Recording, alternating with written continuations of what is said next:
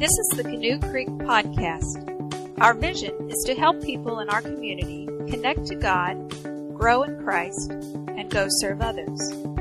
We are located at 4080 Pine Tree Road, and our Sunday morning service times are 9 o'clock and 10:30. Thank you for tuning in. All right, so I have some explaining to do, okay? Now, if you've been with us for the last 6-7 months, particularly last fall, you may be looking at this picture in this video and going, wait a second, this looks familiar. Am I having deja vu? No, you're not having deja vu. This was a plan from the beginning. We are studying the book of James, and we're talking about life, and we're revisiting this series. We started it back in the fall, and we really just basically split it in two. We did half of it in the fall and half of it right now. This was our plan from the beginning. We did that so that we could make it a little bit more enjoyable, make it a little bit more palatable, smaller, shorter series. That way we're not just, dragging on forever.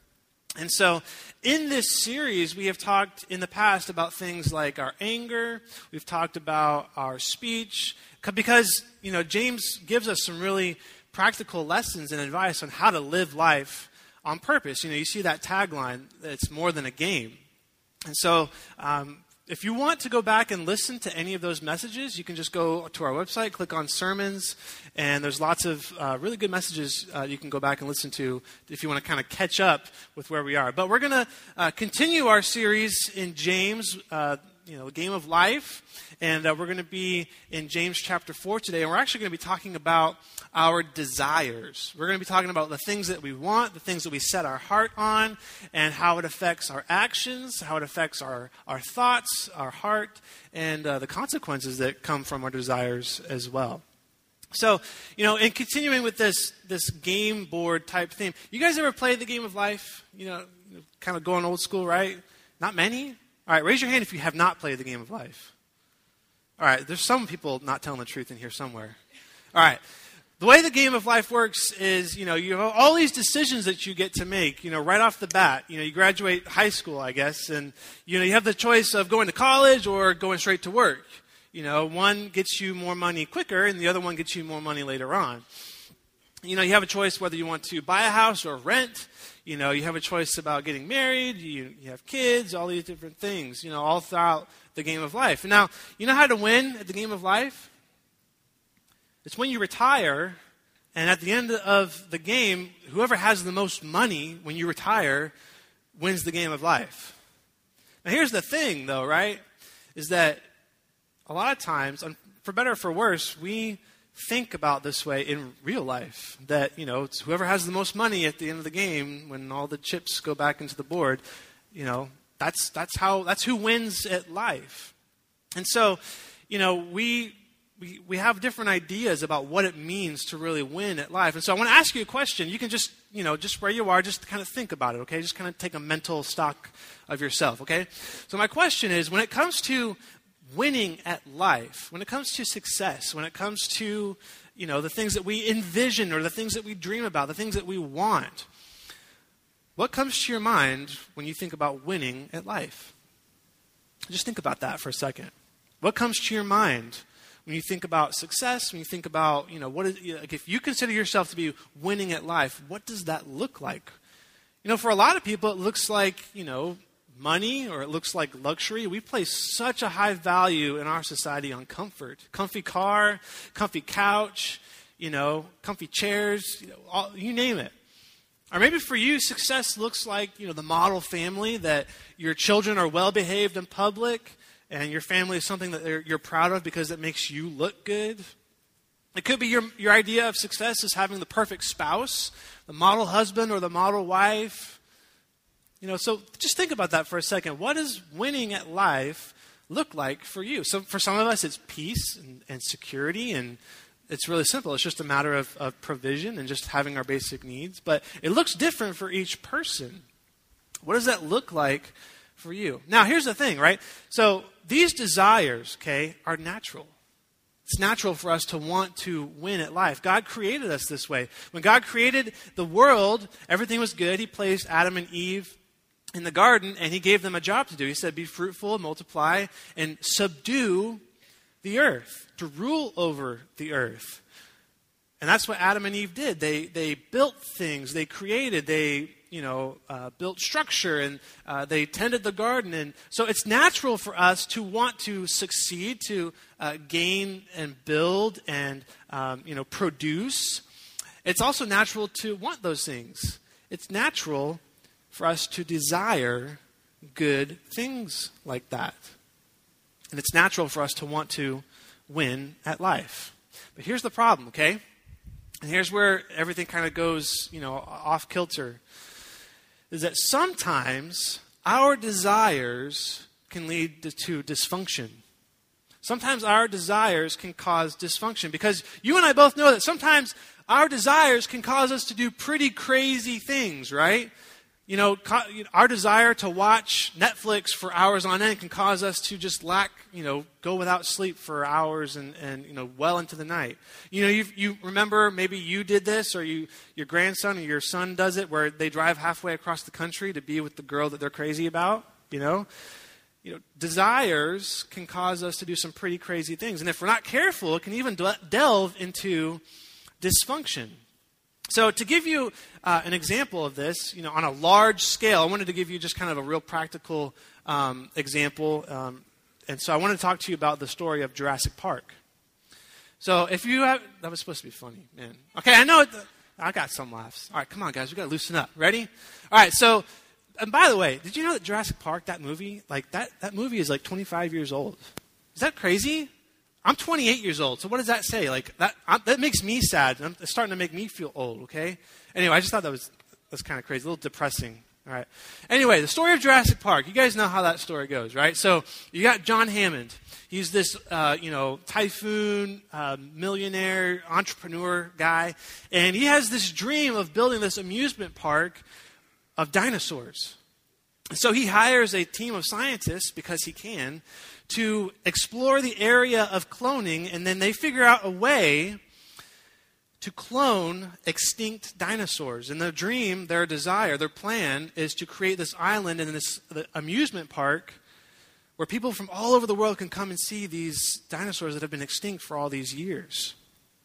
And so in order for the park to succeed, in order for it to open officially, the shareholders and things like that, they want it to be endorsed by some experts. And so John Hammond, contacts people like, Dr. Grant, Ellie Sadler, and they also bring in this guy, right? Ian Malcolm. You guys remember Ian Malcolm? Jeff Goldblum, he's dressed in all black. He's got the long black curly hair, the glasses. He's kind of like the smart aleck in the movie. He's my favorite character. So, so they come to the park, and they kind of get a tour of how the scientists were making the dinosaurs and, the vision for the park. And so at a certain point before they actually go into the park, Ian Malcolm, they're sitting around at a table eating, and Ian Malcolm warns John Hammond of the danger of what they've done. And they go back and forth a little bit, and John Hammond defends his scientists because they've done something that science has never done before and broken through barriers and, all this revolutionary, scientific stuff. And Ian Malcolm comes back and says, but John, here's the problem. Your scientists were so preoccupied with whether or not they could, they never stopped to ask or think or wonder if they should. In other words, their desire to push the bounds of science, their desire to open this park for all the world to see was so great that they never actually stopped to think about the consequences of their actions, to think about the consequences and the effects of what they wanted to do. And as you know, or you could probably guess if you haven't seen the movie, the results are a lot of dysfunction, isn't it? Trying to build a flimsy electrical fence to keep in the Tyrannosaurus Rex. Who thinks about that, right? Build me some concrete or something, mile thick, I don't know. But there's a lot of chaos, running and screaming and death for about, 2 hours. It's awesome. It's one of my favorite movies. But the point is this. Our desires, left unchecked, can lead to dysfunction. Now, you may be thinking, okay, well, that's, great for that movie, and it was a book, and it's not real life, Well, let me bring it down to just a real practical everyday example. And you've maybe done this, or you maybe have seen someone else do this, but it's becoming more and more common, okay? It's becoming more and more common for us to give our kids and even our toddlers and even our younger kids to give them screens, to give them screen time, whether it's a TV or a video game or an iPhone or an iPad. You know, it's becoming more and more common for us to give our kids that. Now, think about this. Nowadays, you wouldn't even imagine going on a road trip without some type of video or movie or game for the kids to play in the back. Am I right? Like, we wouldn't even imagine that. But if you do any amount of research, okay, any amount of research today, any article, anything you find on the internet, you will discover that giving our kids significant amounts of screen time can be detrimental to their development. It can hinder their ability to develop social skills. You know, it hinders their ability to be able to look you in the eye. It hinders their ability to be able to focus on tasks, to be able to concentrate. It hinders their ability to sleep. And yet, we continue to give our kids screen time. Why? Because our desire for peace and quiet is so strong. We desire peace and quiet. So the quickest thing to do when your kid starts fussing on the living room floor, or maybe you're in church, I'm guilty of it, is you just pull out the phone and give it to them screen time.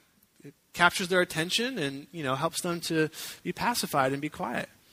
Because we so greatly desire that peace and that quiet and order without chaos.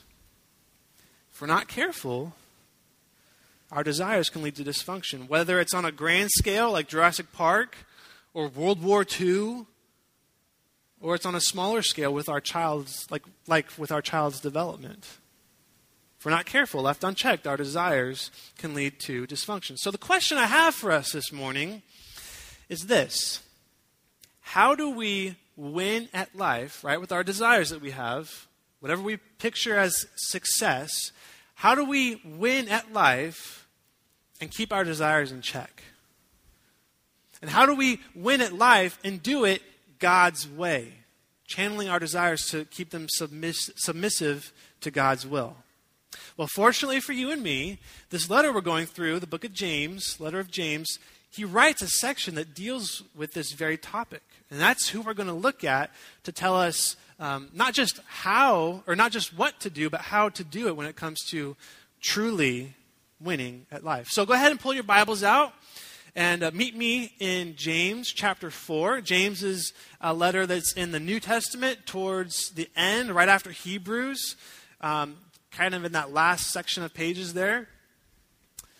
And we're going to read in chapter 4, starting in verse 1, and see what James has to say about what it means to truly win at life, what to do, and how to do it. Okay? All right, James chapter 4, starting in verse 1, and he says this: "What causes fights and quarrels among you? Do they not come from your desires that battle within you? You desire but do not have, so you kill. You covet, but you cannot get what you want, so you quarrel and fight. You do not have because you do not ask God. When you ask, you do not receive because you ask with wrong motives, that you may spend what you get on your pleasures."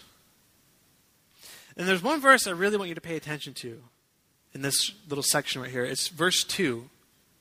It's where he says, "You desire but do not have, so you," what?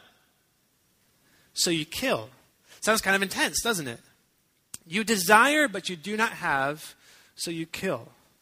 Our desires can cause us to do some crazy things. And here's the thing I think that James is trying to tell us, if I was going to put it simply. Your heart gets what your heart wants. Whatever it is you have set your mind on, or you're dreaming about, your heart's going to get it in one way or another. Or you're going to get the effects of your efforts to get what you want. Just think about Jurassic Park. Did they get what they wanted? No. What they got instead were the consequences of their efforts. And it led to a lot of chaos and dysfunction. You do not have what you desire, so you kill. And now, it may be that you don't have what you desire, but you're trying so desperately to get it. And you may not be killing, but you may be stealing life away from someone or from yourself? Now, I'm going to share a story with you. I shared it in first service. It's a little bit more interesting now, and I'll explain why. But I wanted to share with you a story about how this played out in my life. So I was about 6 or 7, and I was playing Chinese checkers with my grandmother. And the reason why this story is interesting is because she's actually with us today in this service. So this is kind of like a confession from me to my grandmother, and you all are just witnesses of it, okay? So I'm sharing my heart with all of you. Vulnerable, okay? So we played Chinese checkers, and I'm a competitive person, and so I love to win. And, my grandmother and I have a great relationship. We're friends. We make each other laugh. We talk, all those different things. And so, we trust each other. Well, I don't know what pushed me to do it, but, she was visiting us in Texas. We were in the living room playing Chinese checkers, and, my mom called for my grandmother's attention, and so she, we were playing, and she looked back at the kitchen or wherever it was my mom was calling from, and while she was looking, I just took just one piece, because it's like checkers or Chinese checkers. One piece can just open up the whole board and just be like bam, bam, bam, win. You know what I'm saying? So, she was looking. It's just a small thing, right? That was over 20 years ago. I don't remember who won. I don't remember if I ever came clean. I don't remember, I don't remember anything but the guilt that I feel from having done that, of taking advantage of someone who trusted me, who I have a relationship with, a friendship with. And that's the thing, is that some people want to win at life so badly that they cheat, and they think that it's just a game. It's not going to have any consequences. But life is more than just a game. And if your heart is set on something that is not glorifying God, you're either going to get what you want, or you're going to get the consequences of your efforts. And I still carry that guilt with me. I still feel bad about having taken advantage of my grandmother that way. Your heart gets what your heart wants. And this plays into other areas as well. If you're a young man and you're struggling with pornography, it doesn't matter what accountability measures you put in place. There are so many different ways to get what you want, that your heart's going to get what you want, even if it just means closing your eyes and using your imagination. Your heart gets what you want. If you want more money, there are so many different ways to get more money in this world, whether it's cheating on your taxes, lying to get a promotion, or even stealing money from a convenience store. There's so many different ways to get what your heart truly wants. But then James goes on to tell us this, and he completes this thought for us. He says this, starting in verse 4. You adulterous people! Thanks, James. Love you too, man. Don't you know that friendship with the world means enmity against God? That's a fancy way of saying that makes you an enemy. Therefore, anyone who chooses to be a friend of the world becomes an enemy of God. There you go. Or do you think that Scripture says without reason that he jealously longs for the Spirit he caused to dwell in us? But he gives us more grace. That is why Scripture says God opposes the proud, but shows favor to the humble. Really simple. If you're a friend with the world, you're an enemy of God. Sounds a little stark, a little, drastic, but if you think about it logically, you can't serve two masters, and it's true. And basically what James is saying here is that when it comes to the game of life, there are two people playing, two people opposed to each other, two players. You have the world side, and you have God's side. And basically what James has done is he's drawn a line in the sand and said, hey, choose. Which side are you going to be on? You're going to win at life the world's way and do life the world's way, or are you going to do life God's way? Because here's the secret, okay? Jesus wins. He wins. It's like he's already defeated death and defeated sin. It's the best cheat code you could ever have for any type of game, video game there ever was. Jesus wins. So what James is saying here is your heart's going to get what your heart wants. So want Jesus. Because he wins. And if you do life his way, things are going to go well for you. Andy Stanley is a preacher over in Georgia, Atlanta, Georgia. He preaches at North Point Community Church. And he said this statement, and it's so simple, it's so brilliant that it's literally going to just blow you away, okay? But I wanted to borrow it and use it for us this morning. He says this: Jesus makes your life better and makes you better at life. Think about that for a second. Jesus makes your life better and makes you better at life. In other words, not only does he make your life better, if Jesus, you make him your Lord and Savior, he brings to you a great sense of joy, a sense of redemption, a sense of peace and hope, which we so desperately need in this world. But not just that. If you choose Jesus, he's going to make you better at life. He's going to make you more successful, more productive in God's eyes. Because here's the thing, okay? God designed the world to work a certain way. When he created this world, he designed it to work a certain way. He gave us healthy boundaries, healthy guidelines, and if we live within those, it's going to go well for us. Does that mean you're going to become a millionaire overnight? Maybe not unless you have that gift. Does that mean your life's going to be easy? No. Does it mean your life's just going to be, have no worries? No. Jesus said in this life you're going to have trouble. But he said, take heart because I have overcome the world. I win. And if you do life God's way, good things will come. Because here's the other thing, right? God knows that you have desires in your heart.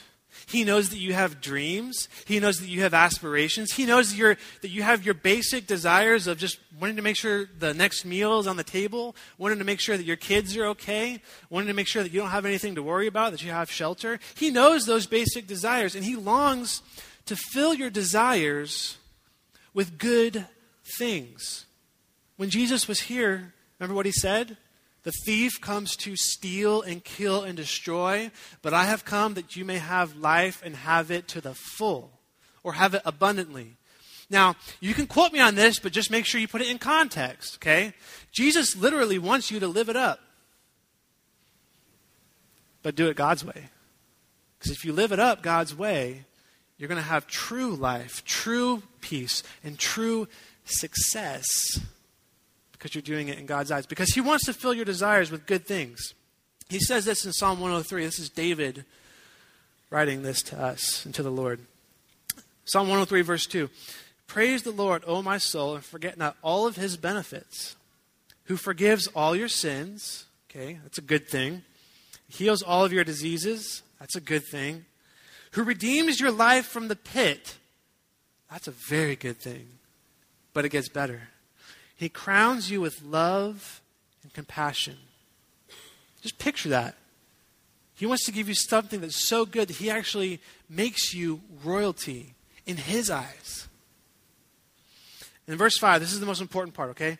Who satisfies your desires with good things so that your youth is renewed like the eagles.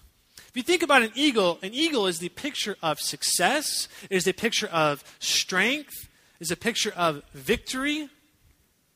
He wants to give you good things so that you can literally fly like an eagle. You don't get that, do you? That's before your time. That's before my time, actually. But he wants to give you good things. He wants you to succeed and live life to the full. But he wants you to do it his way because he knows that if you do it his way, you'll be blessed. Doesn't mean it's going to be perfect, but it'll be better. It may be super intensely difficult. You may go through life with challenges that you couldn't even possibly imagine, but it'll be better. You could be experiencing the greatest heartbreak that you've ever known, or someone in your life could be experiencing trauma. But if you do it God's way, it'll be better. Our heart gets what our heart wants. So want Jesus. Why? Because Jesus makes our life better and makes us better at life. But here's the catch, okay? Here's the hard part, right? Here's where, it relies on us a little bit. All right, there's a sacrifice that we have to make, okay? Finish with me as we finish out this this section, and James tells us, not just what to do, but how to do it, how to win at life God's way. He says this, starting in verse 7. Submit yourselves then to God. That I could stop reading right there, and that would be all that we need to know, because that's hard. That looks like saying no to ourselves so that we can say yes to what God wants for our life. Resist the devil and he will flee from you. Come near to God and he will come near to you. Wash your hands, you sinners. Purify your hearts, you double-minded. Grieve, mourn, and wail. Change your laughter to mourning and your joy to gloom. Humble yourselves before the Lord and he will lift you up. It's going to require something of us. It's going to require a great sacrifice. And it's a sacrifice of humility. It's a sacrifice of basically getting serious. The Message is a paraphrase of Scripture. And in this section, Eugene Peterson, who wrote the Message, he writes it this way. The fun and games are over, so get serious. Really serious. Life is not just a game. It's going to require us to say no to ourselves so that we can say yes to God. Or like in this first verse here, resist the devil and he will flee from you. It's going to take a fight. There could be some bloodshed. I don't know.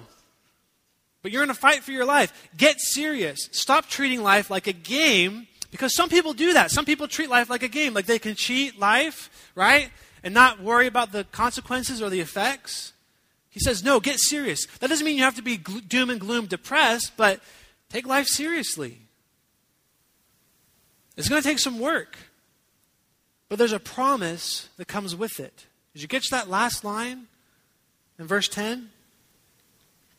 Humble yourselves before the Lord, and he will lift you up.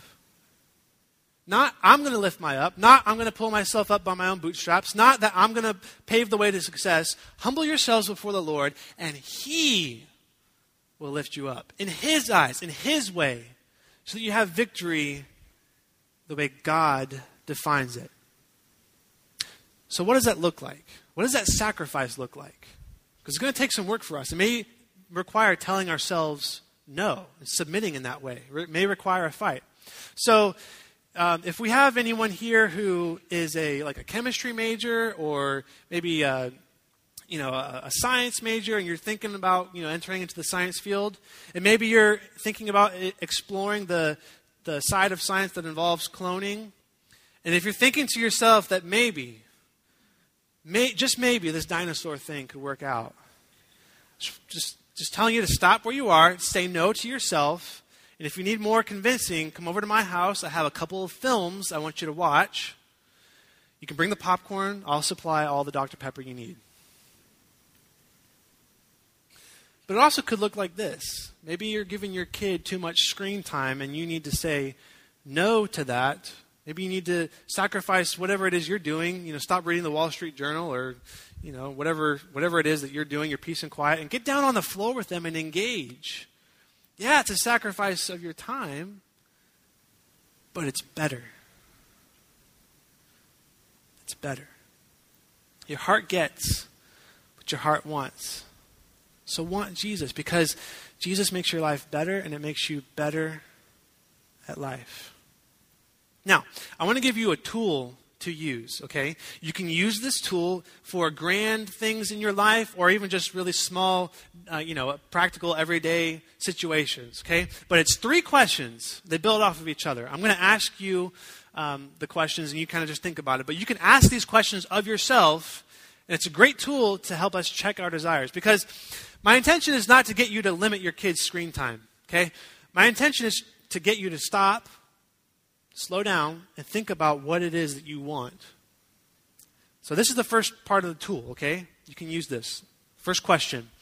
What do you want? What is it that you want? Whether it's a dream, whether it's ice cream, what is it that you want? Lunch? Second question is, why do I want it? Okay, and just start thinking about it. Why do I want it? Now the third question, this is the most important, okay? Third question is, how do I get it truly?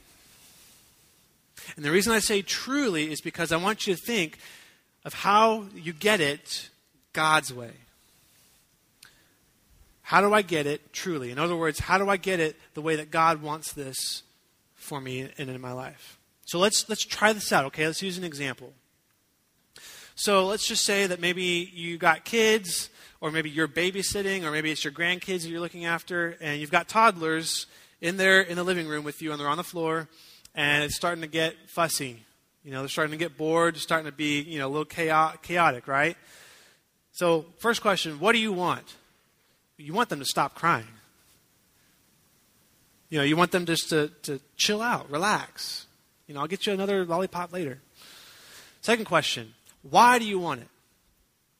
You want them to stop crying. Why? Because you want peace. You want order. You want to be able to sit down and read your Wall Street Journal or whatever it is, outdoor magazine. I don't know. You want to be able to have peace. You want to be able to hear yourself think and just kind of relax and be able to breathe. Third question, how do I get what I want truly? God's way. You want them to stop crying so you can have peace, so how do I get it truly? Well, you have two options, right? You could go the screen route, which is quick and easy, but it hinders your child's development. Or you could do it, which I think is more of God's way of doing it. You could do it by saying no to yourself, okay? Getting down on the floor, engaging with your kids, which will help them to stop fussing because you're helping to entertain them, but you're helping them to develop. They're interacting with you. They're looking at your eyes. They're focusing on you. They're learning through, texture and touch and through their senses, not through a screen. You could do one or do the other, and they're both going to get you what your heart wants, but they're also going to get you the results and the consequences of your efforts. On one hand, you have the hindrance of your child's development, which may or may not make you feel guilty later on, or maybe even guilty in the moment. Or you could do it the hard way, and actually feel good about what you're doing. It feels good to sacrifice sometimes. And it feels better. That's just a small example of how you can use that tool. What do I want? Why do I want it? And how do I get it truly? You can use that for your life, for your visions, your dreams. You can use it for your next craving of ice cream. Just think about it. But the point is to get you to stop and think about how to get what you want and do it God's way, to check your desires. So I want to tell you the story of a man named Scott Harrison. Scott Harrison learned how to do life one way and then realized quickly how to do life the right way. Scott Harrison is the man who founded the organization called Charity Water. You may or may not have heard of Charity Water, but basically, it's an organization that provides clean, drinkable water to developing communities all over the world, especially in places like Africa or India, those places that don't have access to clean water. The reason that this happened was because Scott Harrison saw the effects that dirty water has on people, causing all kinds of sicknesses and illnesses and diseases. So he decided to start this organization. But I want to take a step back and actually tell you about his life before all of that.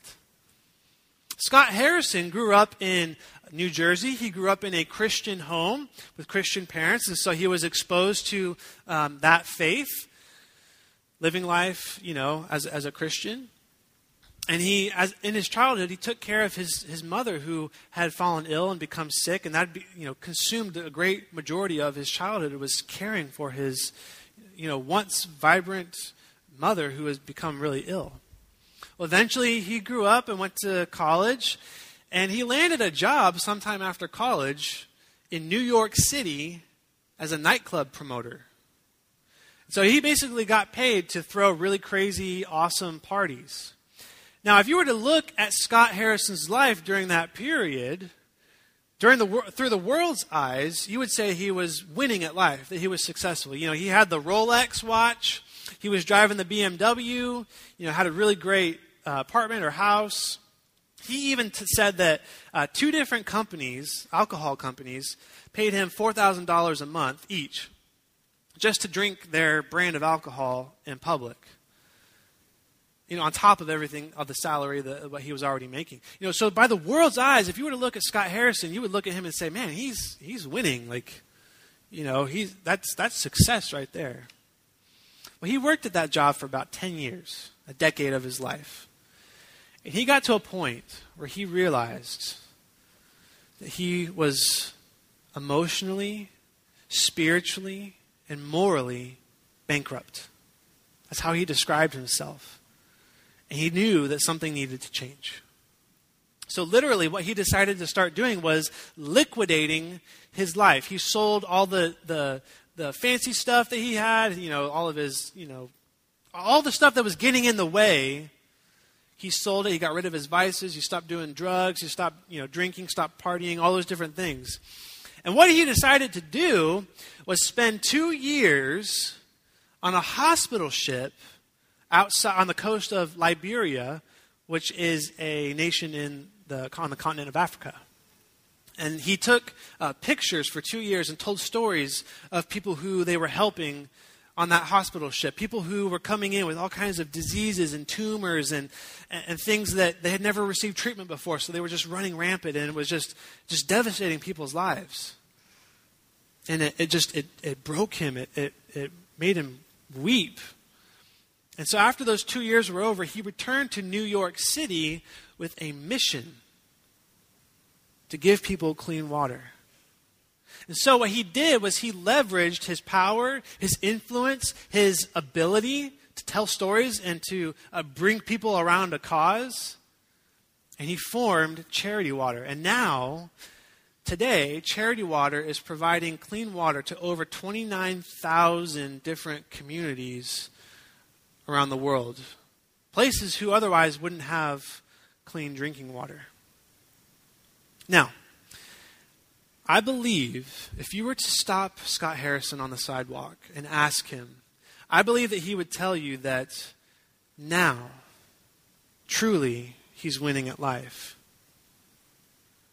After having put away the world's idea of success and stepping back into his faith in Christ and doing things God's way, I bet you, if you were to ask him, he would tell you he has an even better sense of success, a better sense of fulfillment, a better sense of joy, because he's doing life with intentionality. He stopped playing games and started living life God's way. And God blessed it.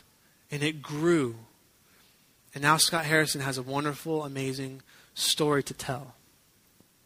And I bet you, if you were to stop Scott Harrison and ask him, he would tell you the same things that we just learned from the book of James today. He would tell you that your heart gets what your heart wants.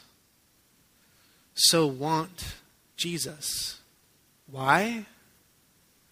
Because Jesus makes your life better and makes you better at life. Let's pray together. God, we thank you for your Son. And we thank you for the fact that, Father, he comes in and just completely is able to clean house and take our lives, God, and turn them into something that they couldn't be otherwise. We thank you for the fact that he humbled himself and said no to living the rest of his time in heaven and coming down here, making that sacrifice for us, Lord, so that we could live eternally with you. We thank you, Father, that he won and is victorious at life, conquering sin, conquering death, conquering brokenness. And we thank you that he has invited us to join him in that victory. But Father, I pray that you would help us to stop and slow down and think about what it is that we want. I pray that you'd direct our desires to wanting you. And Father, I pray that you'd give us the strength to humble ourselves, to fight, and to do life the way that you would have us do it. Father, we love you, and we pray this all in your name. Amen.